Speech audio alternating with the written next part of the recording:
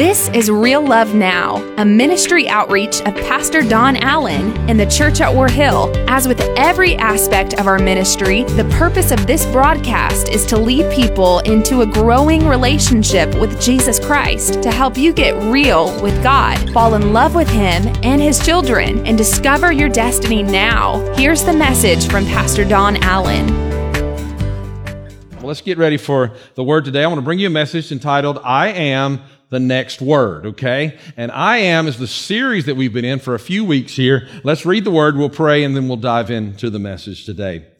Exodus chapter 3, verse number 13 reads like this.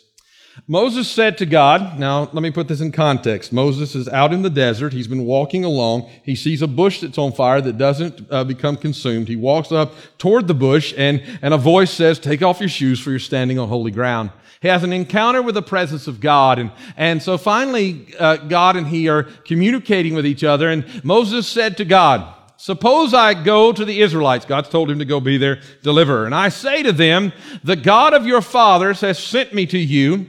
And they ask me, what is his name? I think this is powerful. Then what shall I tell them? He's saying, how can I introduce you if I don't even know your name myself? To which God responds, God said to Moses, I am who I am. This is what you are to say to the Israelites, I am has sent me to you.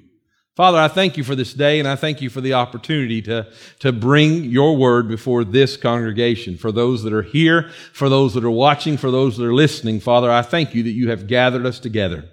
I thank you, Lord, that you want us to receive from the truth of your word. Speak to us clearly, and Lord, change all of our lives. In Jesus' mighty name, amen and amen. Just to catch you up to where we are, if you've not been a part of this series, we're in a series called I Am. And we've been studying the truths that God spoke over Jesus when he came up out of the water. And these are very simple truths. And let me just say this. I don't think in the early years of my pastorate would have ever preached something so many times over and over again. But what I finally realized that it takes some of us a little longer than others to catch up. Come on, amen. And if it takes me this long to begin to walk in this, then I'm going to take an assumption that it might take some of you that long.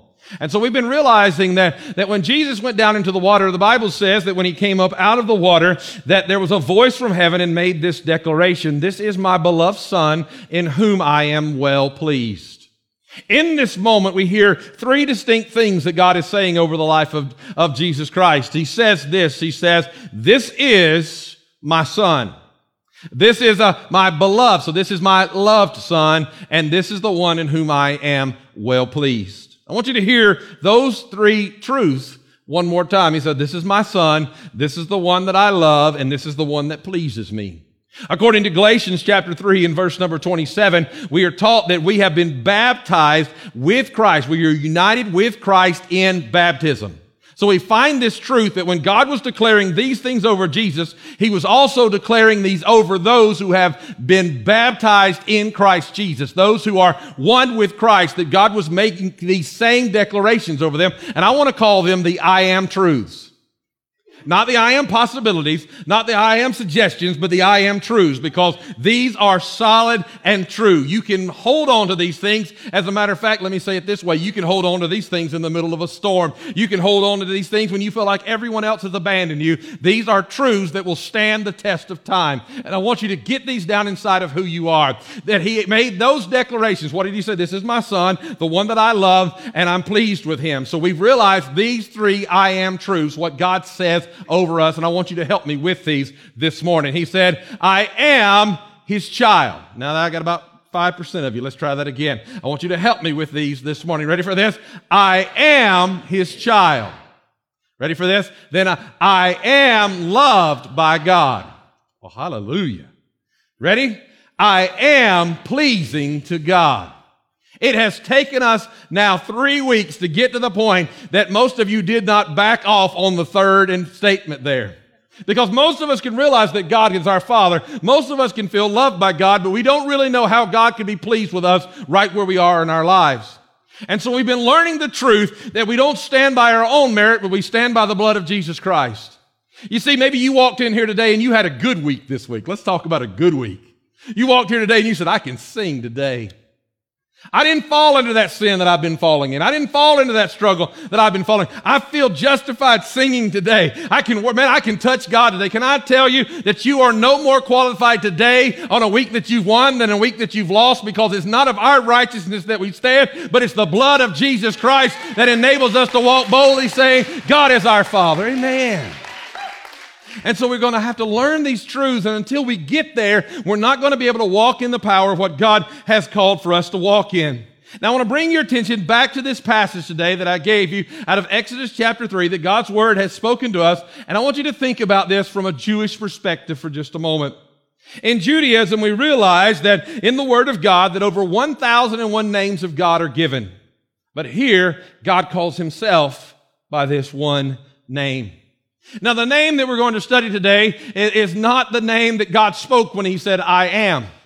Because the truth is, we don't really know what that is.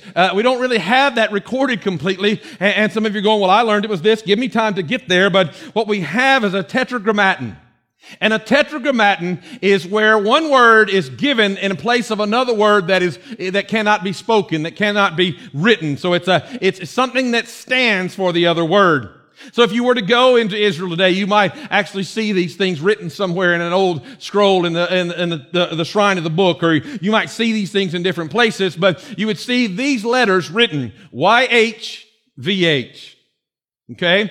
Now we have to understand that in the original there were no vowels, and in no vowels there that we could not really understand what the pronunciation would be, but the Jewish people considered the name of God so holy, so righteous, that no one dare utter it, that no one dare write it, that it was so wonderful that no one in the frailty of their humanity was able to embrace the name of God. So they created this tetragrammaton so that they might be able to at least establish who they were speaking of, what they were trying to describe. And so when they would talk about God, they would then write in this word that was to stand for the name of God. And we've actually lost the pronunciation of what would have been given here. Now we can conjecture that based on this tetragrammaton that the name that would be given here is a name that many of you might have heard in church and really haven't understood how it plays in things, but it's the name Yahweh. And so we would take that tetragrammaton and then morph it into the name of Yahweh. So we're not really sure if that would be the correct pronunciation of this, but that is the name of God, of which no good, upstanding Jewish person would utter that name. No one, particularly in the time of the Scriptures, would utter that name of God because he was considered too high and too holy and too great. Now look, I've come to tell you something better this morning, but can I tell you, it's time for us to elevate the name of God again. It's time for us to lift up the name of God.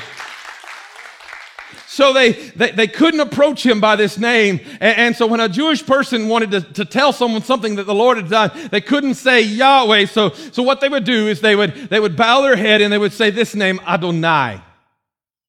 Now, Netanyahu, I was quite impressed the other day when he gave his speech before the embassy. He bowed his head and he said, Baruch atah Adonai. And that means blessed be the Lord, blessed be the ruler, blessed be the master. And so what they would do is when they couldn't say Yahweh, they would bow in reverence, their head in reverence, and say Adonai. That I may not be worthy to call him by his name, but I can declare his position in my life, that he is Lord of my life. That reminds me of a passage about declaring that Jesus Christ is Lord. But imagine that moment. You're worshiping a God that you can't approach. You're worshiping a God that you can't get near. You're worshiping a God that you can't talk to, and you don't know how to get into his presence because you can't even call him by name. But all you can do is stand at a distance and call him by a nickname and say Adonai, because you can't go into his presence. Now get that image into your mind and then realize this truth. Jesus comes into that culture. Jesus comes into that world where people don't even feel worthy to mention the name of God. And all of a sudden, Jesus begins to talk to them about approachable God who loved them enough not to condemn them, but to send his son into the world that the world might be saved through him. And in the garden, he reveals yet even another name for God that we should call. And he calls, as he's praying, he says it this way. He doesn't say Adonai, he doesn't say Yahweh, but he says Abba. Abba. Now, I have a mental image burned in my brain that will forever be the way that I look at the name Abba. What I see here is this. I'm in the middle of the old street, the old town in Jerusalem.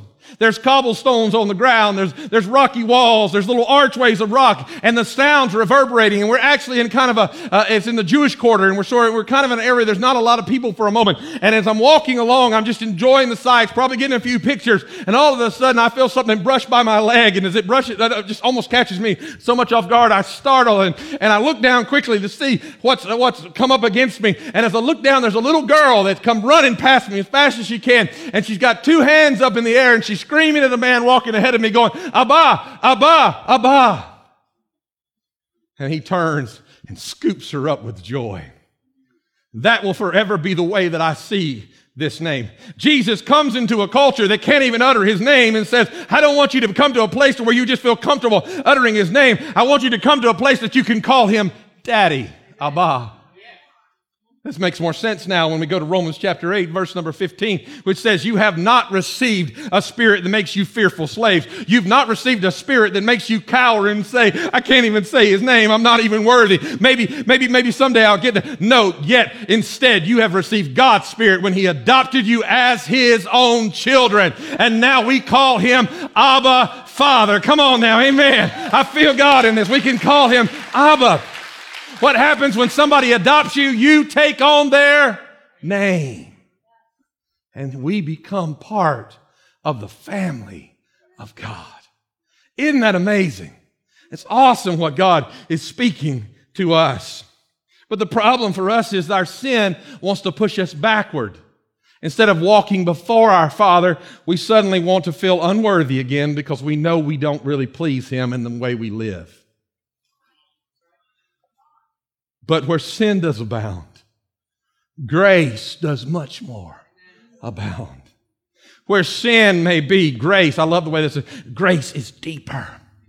I just have an image of grace pumping through our veins, grace living inside of who we are, grace moving. My goodness, I feel the Holy Spirit. Now look, I am supposed to behave. It's Baptism Sunday, but you've got a whole day off tomorrow to get over it, so I don't think I'm going to behave for just a moment. I want to talk to you about the goodness of God. Amen. Sin screams you're unworthy, and grace screams you are his child. Sin screams he's forgotten you, and grace says, no, you are loved, and God is pleased with you. I thank God that grace is greater than our sin. Amen. Why don't you give God a praise for grace this morning? Here's the beauty of this whole Exodus moment when God is speaking directly to Moses, and Moses said, all right, who's sending me? Who should I say you are?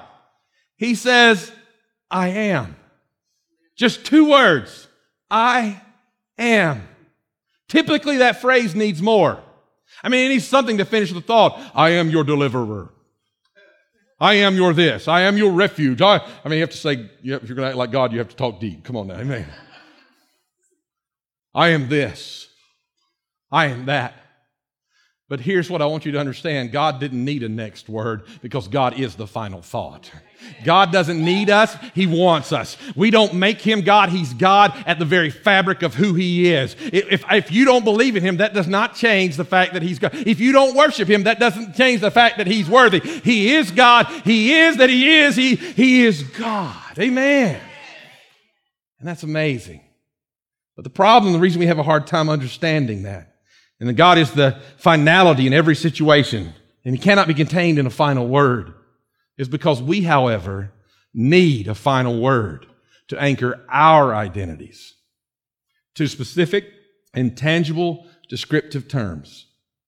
We can't figure out who we are. Can I tell you what I've been telling you through this whole time? Until you learn who God says you are, then you're not going to walk in freedom, and you're never going to learn who God says you are until you really learn who he says he is to you.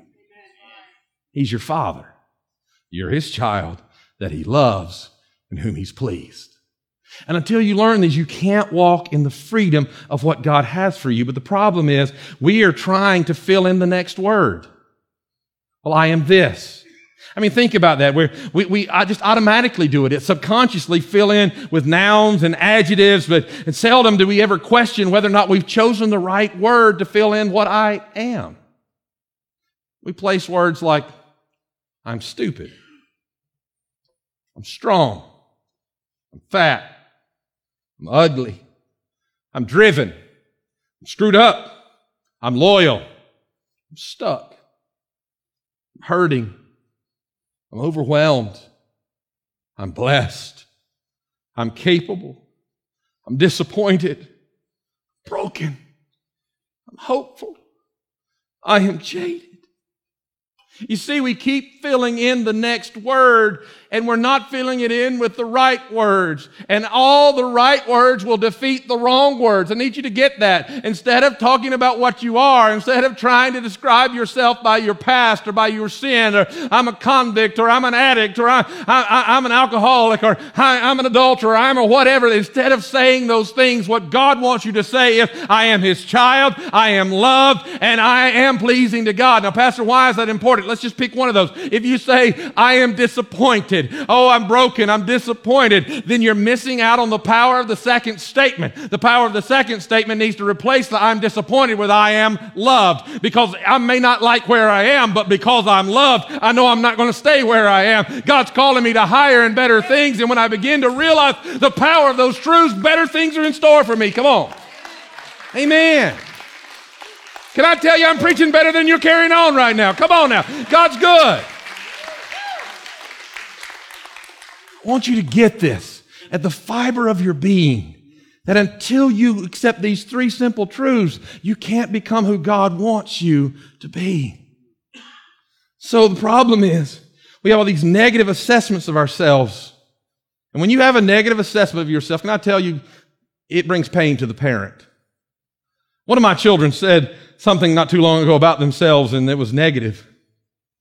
And it broke my heart. Because what I wanted to scream was, have you not been listening to me? I have told you. I have bought for you. I have done anything to make you feel who you are. I have tried your whole life to declare that over you because I want you to know who you are. It's my job to impart that to who you are. And when they looked and said something they were not, you know what? I went into dad mode, and dad mode means fix it. Some of you don't understand that, but it's dads, it's a reflection of God. Your wives don't appreciate it. It took me 20 years of marriage to realize when your wife says, I want to tell you about something, don't get out your let's fix it pad right then. She doesn't want you to fix it. She just wants you to listen to her for a while. Come on. Amen. But however, man, I always love when I make that point. Wives go like, Listen to me. The truth is this. When you hear something as a man, as a father, spoken wrong in your children, you're really reflecting God because God is wanting to make you whole. That means fix you. That you stop believing the lies that somebody told you that you believed about yourself. And you start hearing what He says. The devil says, God's forgotten you. And you go, no, you don't understand. I'm His child. The devil says, God's given up on you. So no, you don't understand. He loves me and He's pleased with me. Are you following what I'm trying to tell you today? Let me just give you this simple truth, and I need to hurry. And you'll never be able to live in the power of those declarations until you do three other declarations. See, it's important you have to speak these things. Until you give three other declarations, you'll never be able to really understand those. Are you ready for these? Well, whether you're ready or not, here we go. First, I'm lost. Until you say, I'm lost, you're never going to be able to say you're His child. Now look, can I tell you that this is the easiest statement for people to make? Yep, I'm lost. You can go to the bar and people say, yep, busting hell wide open, Pastor. Some of you look like shock. I've heard that too many times in my life. Or it goes like this. Everybody bows their heads. I don't know why we let everybody bow their heads sometimes, because we all know everybody's stuff anyways, usually. We know you're messed up. I'm messed up. We're all messed up. And the truth is we've all fallen short of the kingdom of God, the glory of God. It's just how it is. But until you get to the place that you can say, I'm lost, then you're in trouble. You'll never be able to say you're His child until you can say, I'm a sinner in need of a Savior. Because I've fallen, and I've made mistakes, and I've struggled. A lot of people don't struggle with that because just the truth is, you know you've made a lot of mistakes, and they raise their hand. Can I give you another, though? Here's another. I am forgiven. You'll always say you're lost until you can finally say, nope, I'm forgiven. Until you can reach that truth, until you can reach that moment, until you make that connection. Because here's the problem I found in pastoring. You ready for this? A lot of people, they can say, I'm lost every Sunday. You know what I call these every Sunday? You know, who wants to know Jesus? Repeat customers. And that's not mean. It's just true. It's because most of us don't have trouble admitting that we're sinners, but we struggle admitting that He could forgive us. And until you can declare that you're forgiven, then you're always going to be lost. Sometimes you have to understand, though, the power of grace. One of the best illustrations for me at this moment, see, what most of us are afraid of, we're afraid that somehow God's going to realize that He made a mistake with us and we don't really deserve to be in the forgiven category. I'll never forget one time I was flying to South America, and this man that was flying with me, he'd bought a first-class ticket, and I was sitting back in coach, and he said, Pastor, this is just wrong. You're my pastor. Why don't you sit up in first class, and I'll sit back in coach? And I said, no. And he begged me like the whole time we were waiting. I said, man, you paid for that ticket. It's yours. Go enjoy it. And so we flew down, and I sat back in coach, eating that whatever is in that little, never mind, I don't even talk about that. And we get down there, we minister for a week, and we get back to the airport, and he said, Pastor, will you please take my ticket to first class? I said, yes, I will. Glory to God. May the Lord bless you in Jesus' name. Come on, amen. Yes, I will. But I didn't enjoy it. I mean, the filet mignon was amazing. But I didn't enjoy it at all. Do you know why? Because we had to change tickets to get there. And the whole time I sat there, I thought, what if they asked if I'm really him?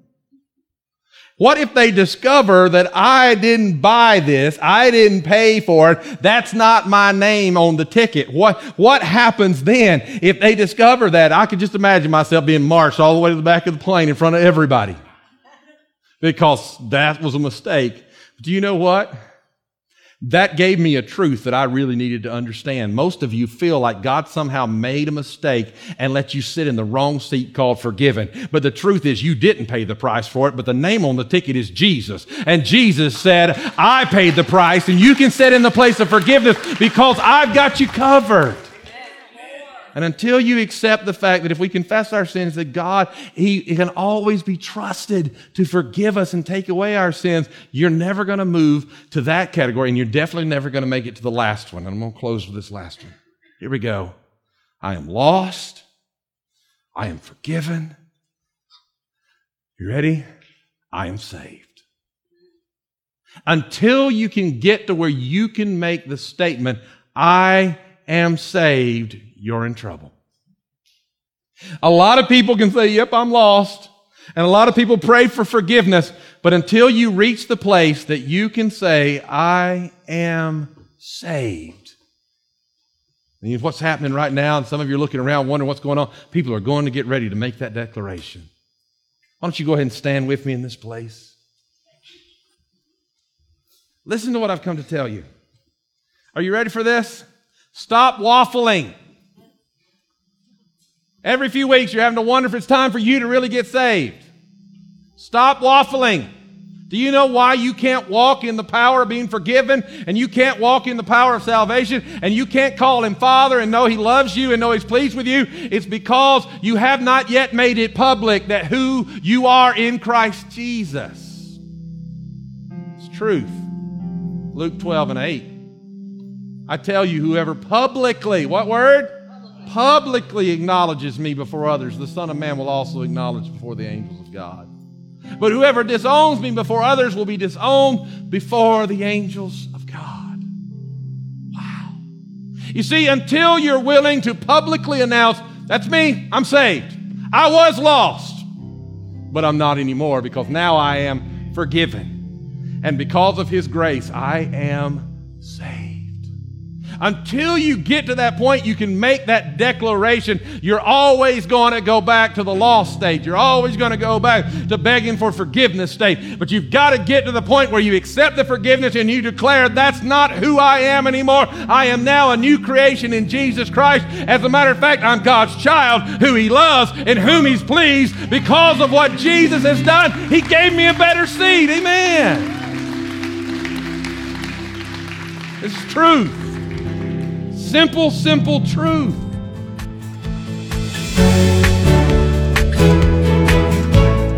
That's today's word from Pastor Don Allen to help you get real with God, fall in love with Him all over again, and live out your destiny now. To learn more about our pastor and the ministry of the church at War Hill, join us online at warhill.com. Then join us in worship at one of our North Georgia locations. Service times are Sundays at 8:15, 9:30, and 11 a.m., where you will find real love now.